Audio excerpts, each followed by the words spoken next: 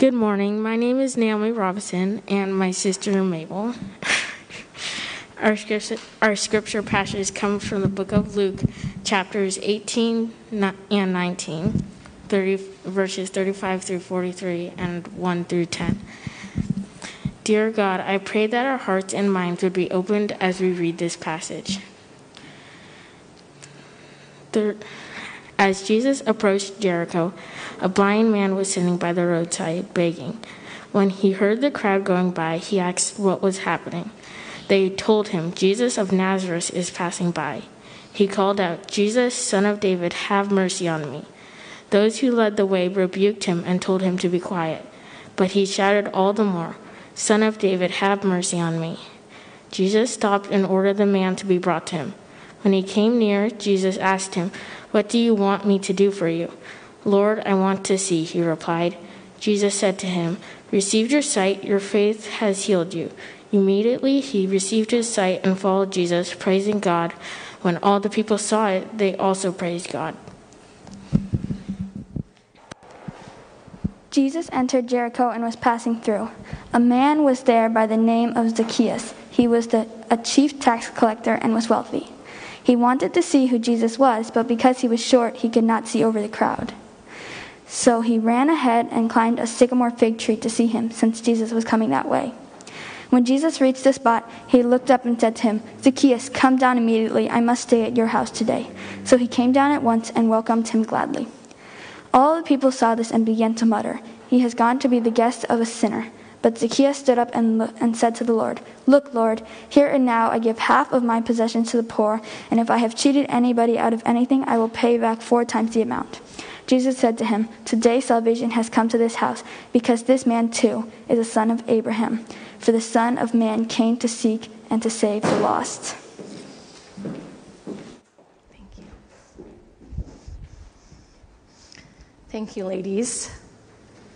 I was teasing everyone that I come with my own staff. Passing out journals, reading scripture. The benefit of a big family. All right, well, what does it mean to see Jesus? What does that mean to see Jesus? Now, I'm sure that you all took that many different ways. There are many ways that your heart and mind could have gone with that, from the very, very literal to completely metaphorical.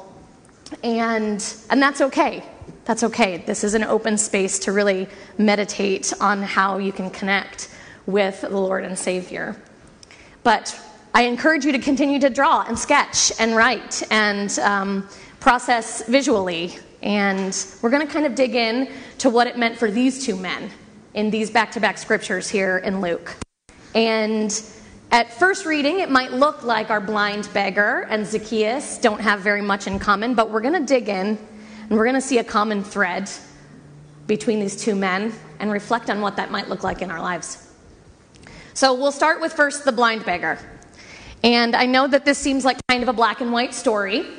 We have a man who has a physical impairment and he receives miraculous healing and is a beautiful story that glorifies God and shows his love and his power and his might. And of course we have to see that the blind beggar then immediately glorifies God and follows Jesus, goes wherever Jesus goes after that.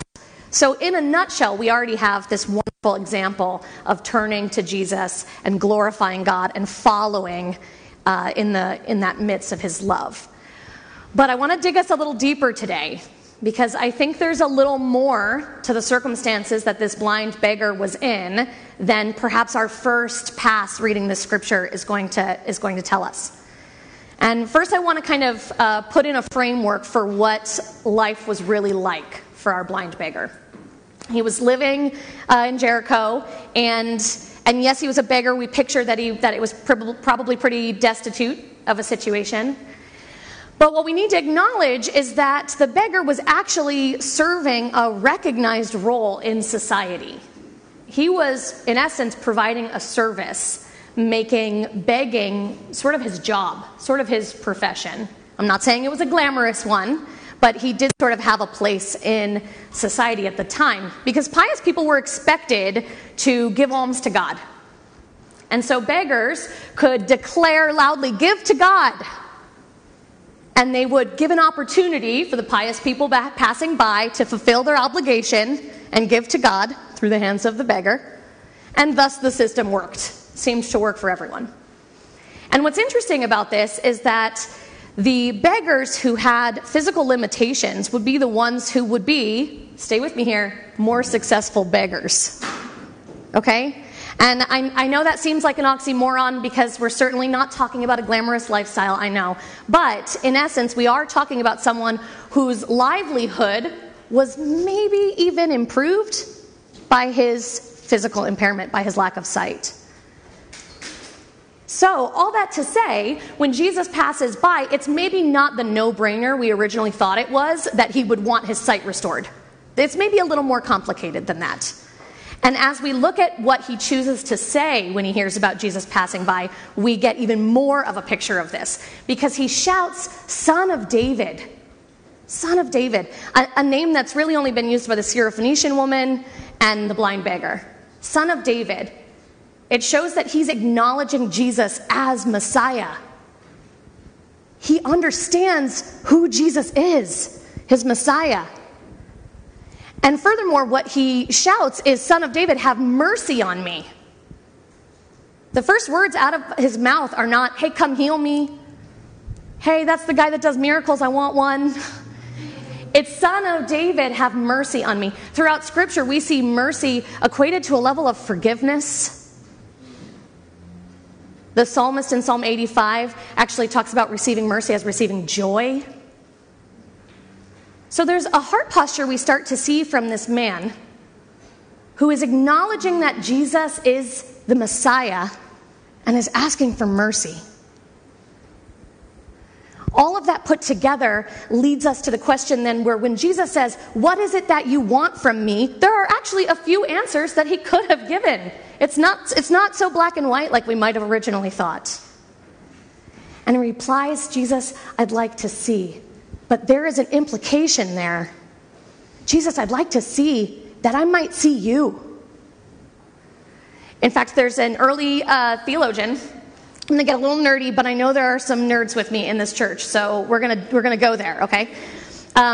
He was an early church translator, 2nd century BC, by the name of Tatian the Syrian, and he translated what's called the Diatessaron, which is sort of all of the Gospels put into one Gospel. And it was the only Gospel used by the church in Syria for the 3rd and 4th century BC. So kind of stood the test of a few centuries there. And when he translated this story, he quite literally translated it as, I want to see that I might see you. He went ahead and put that phrase in there. And what's so beautiful about that is that, yes, maybe having his sight restored as a general rule was going to make things easier on him in many ways. Then again, there might be some ways that could get a little more challenging for him if now he wouldn't be as successful as of a beggar. I mean, it's not like he has necessarily any resume of which to speak. We're not necessarily told of any skills or job prospects. So in essence, his heart is reaching out to Jesus without any real concern for what that's going to mean for his financial future, what the next step is going to be in his career life, what it's going to mean for his social setting, who's he going to hang with. He's not thinking about any of that. That's the Messiah, and I want to see him. I know sometimes we get bogged down thinking about all the miracles Jesus can do for us, and we forget that we need to be striving to see the face of Jesus before we strive to see the hand of Jesus. We have to be looking first for his face, not for what he can do for us. Right? You guys with me? Yeah. And it's no coincidence, okay? We have this occurrence with this blind beggar, and then Jesus passes through Jericho, and we have our encounter with Zacchaeus. And it seems like these two men are opposites. It seems like we have one man who is in this destitute situation, has a real physical need, wants a real physical healing, and then we have, in essence, an oppressor, right? Weren't we told Jesus came for the oppressed, not the oppressors? And yet we have Zacchaeus here, a rich tax collector, stepping on anyone to get ahead, an oppressor. But we're going to see how these men actually have some similarities, and Jesus can work healing in both of their lives. He passes through Jericho. The crowd following is probably a little annoyed, if not maybe very angry at this time, because Jesus didn't stay. He passed through. Do you notice that in our story? He comes into Jericho, he passes through Jericho, he's leaving Jericho. This sycamore fig tree was not allowed to grow within 25 cubits of the city walls. So by the time we get to Zacchaeus up in the tree, we're outside the walls of Jericho. He didn't stop and stay a while. He didn't make himself comfortable. So the crowd might be a little annoyed. Where's the banquet? Where's our time with you? We didn't get the attention we wanted. They might be a little annoyed at this point. So couple a crowd that is maybe feeling a little slighted with a man that they hate. That they hate. Not just a tax collector, but a chief tax collector. A rich chief tax collector who has stepped on anyone he's needed to get ahead. So think about what that must mean for Zacchaeus running ahead and wanting to see Jesus. It means quite literally he's risking his life. Sometimes we think he's just curious. It's just a curiosity.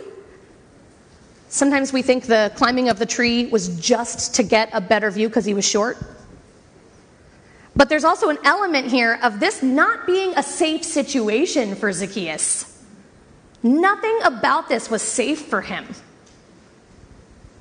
I mean, it's silly, first of all, to even think that this rich man is running and climbing a tree. I would love to know how many adults in this room, maybe over the age of 30, have climbed a tree in the last year. Oh, I got a couple hands. I'm impressed. And Bennett, you are not over 30.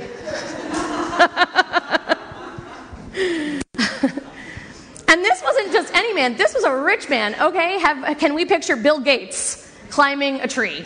Is that something we could all picture? Maybe Elon Musk. He's a little out there. He might climb a tree.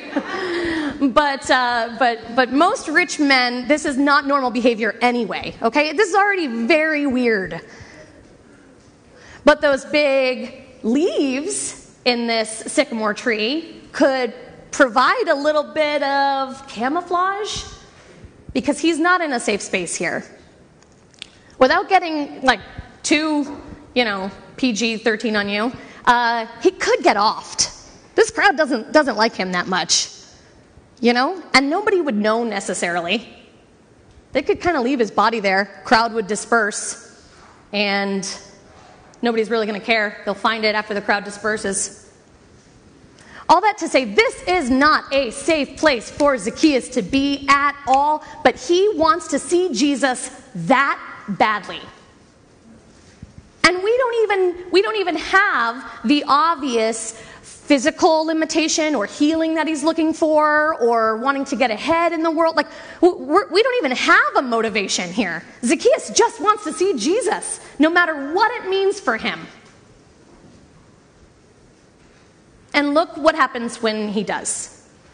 Look what happens when he has this encounter with Jesus and experiences a spiritual healing that turns his life around, which is going to lead to completely uncharted waters. He says, I'm going to give everything I own to the poor, and then I'm going to pay back 4 times what I've wronged people.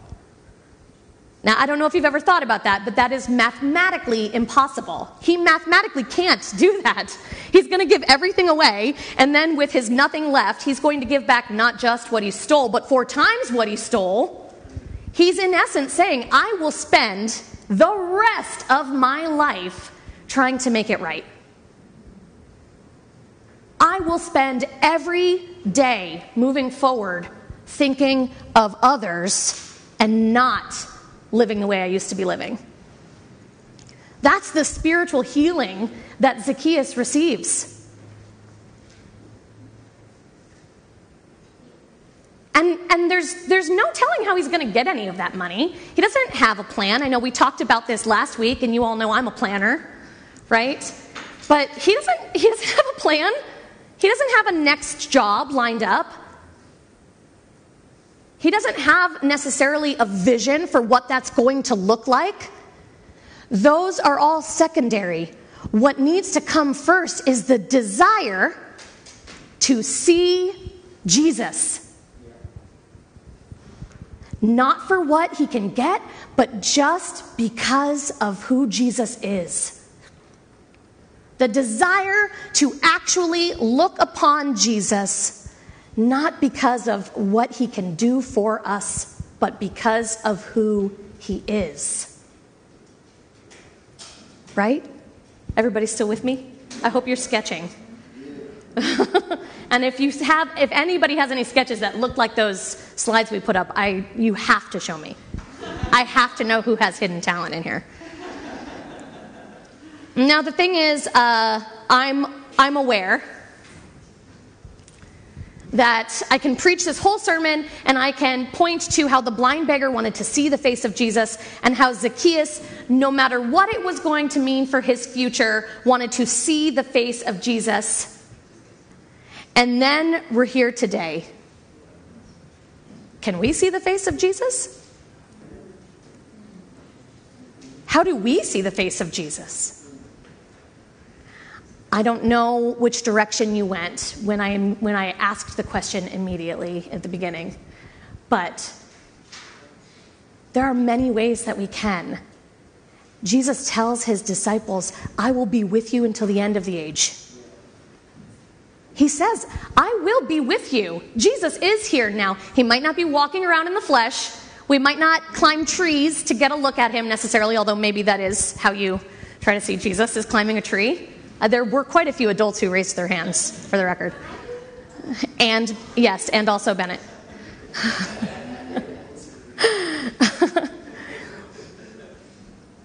But the Spirit of Christ is present with us now, right here, in this room, in your car, in your home, in your place of work, in the grocery store, with you, wherever you go, the Spirit of Christ is there. He will not leave you. So the question is, are you looking? Are you looking?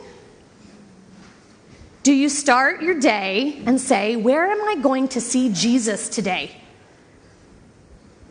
It's not about my next step, my financial future, knowing what's gonna bring the most ease to my life or the most safety. I'm not out looking for the safest environment, the easiest environment, the richest environment, the most popular place I can be, the place that gives me the most status, the place that gives me the most power. I'm not out looking for any of that. I'm not even thinking about any of that. I am starting my day thinking, where can I see Jesus? I want to see Jesus, not because of what he can do for me, but just because of who he is. He's not my genie. He's not my vending machine. He's my Savior. He's the Lord of Lords. So maybe to you, seeing Jesus has an element of a deeper understanding. Maybe when you were sketching, you were equating the word see with the word know. How can I know him more? That's sort of seeing with the eyes of your heart, which Paul talks about in Ephesians. Maybe you thought about seeing Jesus in God's beautiful creation around you, or in a restored relationship. Whether you went as literal as possible, as metaphoric as possible, whether you are a poet, as long as you're postured towards starting off every discussion, every plan, every morning with first looking for the face of Jesus, then we are offered beautiful healing. Not always physical, but always spiritual. And it's worth noting, too, that healing doesn't even just affect us. That causes a ripple effect, a domino effect. When Zacchaeus experienced his physical healing and he committed to paying back what he owed, that effect brought a level of restoration to all the people he had wronged. So let's not pretend here that Jesus didn't still come for the oppressed. Working through Zacchaeus did affect the oppressed. Jesus works like that. But first, we have to be postured towards seeing his face. We are going to be lighting the candle of hope this morning. And I love this season. I know Paul was teasing that I did come in and say, Advent season, all Christmas songs. And it's true. We have the next few weeks lined up. This is the only one I'm not leading. But I love this season. There is such expectation and excitement for the arrival of Jesus. And what's so beautiful about that is he is our hope. We don't have to drill down to the nitty-gritty and the ins and outs and practicalities of day-to-day life. We can look directly to Jesus and have hope. Directly. It's beautiful. And I know I referenced Paul writing to the Ephesians, but I wanted, kind of leading up to the lighting of the Advent candle, to read you a beautiful blessing that Paul prays over the church at Ephesus, because it's something that I want for this community. And I think it just ties so nicely into our first candle, our candle of hope today.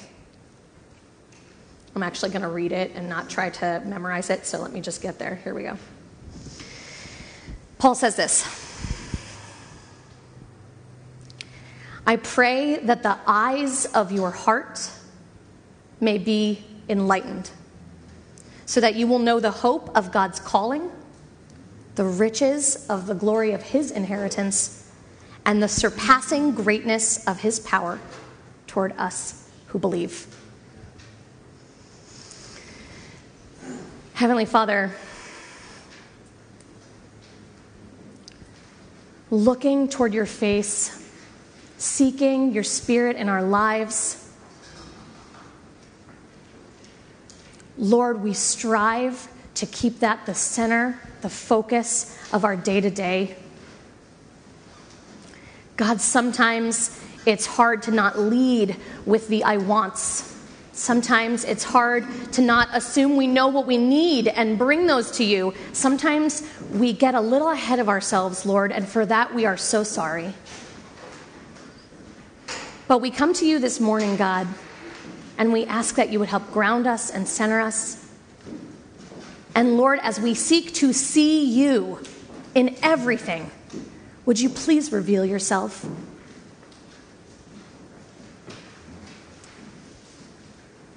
We thank you so much that gazing upon your glory, Lord, will bring us healing. And we pray that you give us the strength to just celebrate that relationship with you and not get bogged down in what that's going to mean for the day-to-day practicalities of our future, Lord, but what that means to be completely covered by your love and your grace. God, we want to seek you not for what you can do for us, but because of who you are. We don't want to seek your hand before we seek your face. Thank you, Lord, for your continual grace and love. And thank you for the hope you've given us in Jesus Christ. Amen.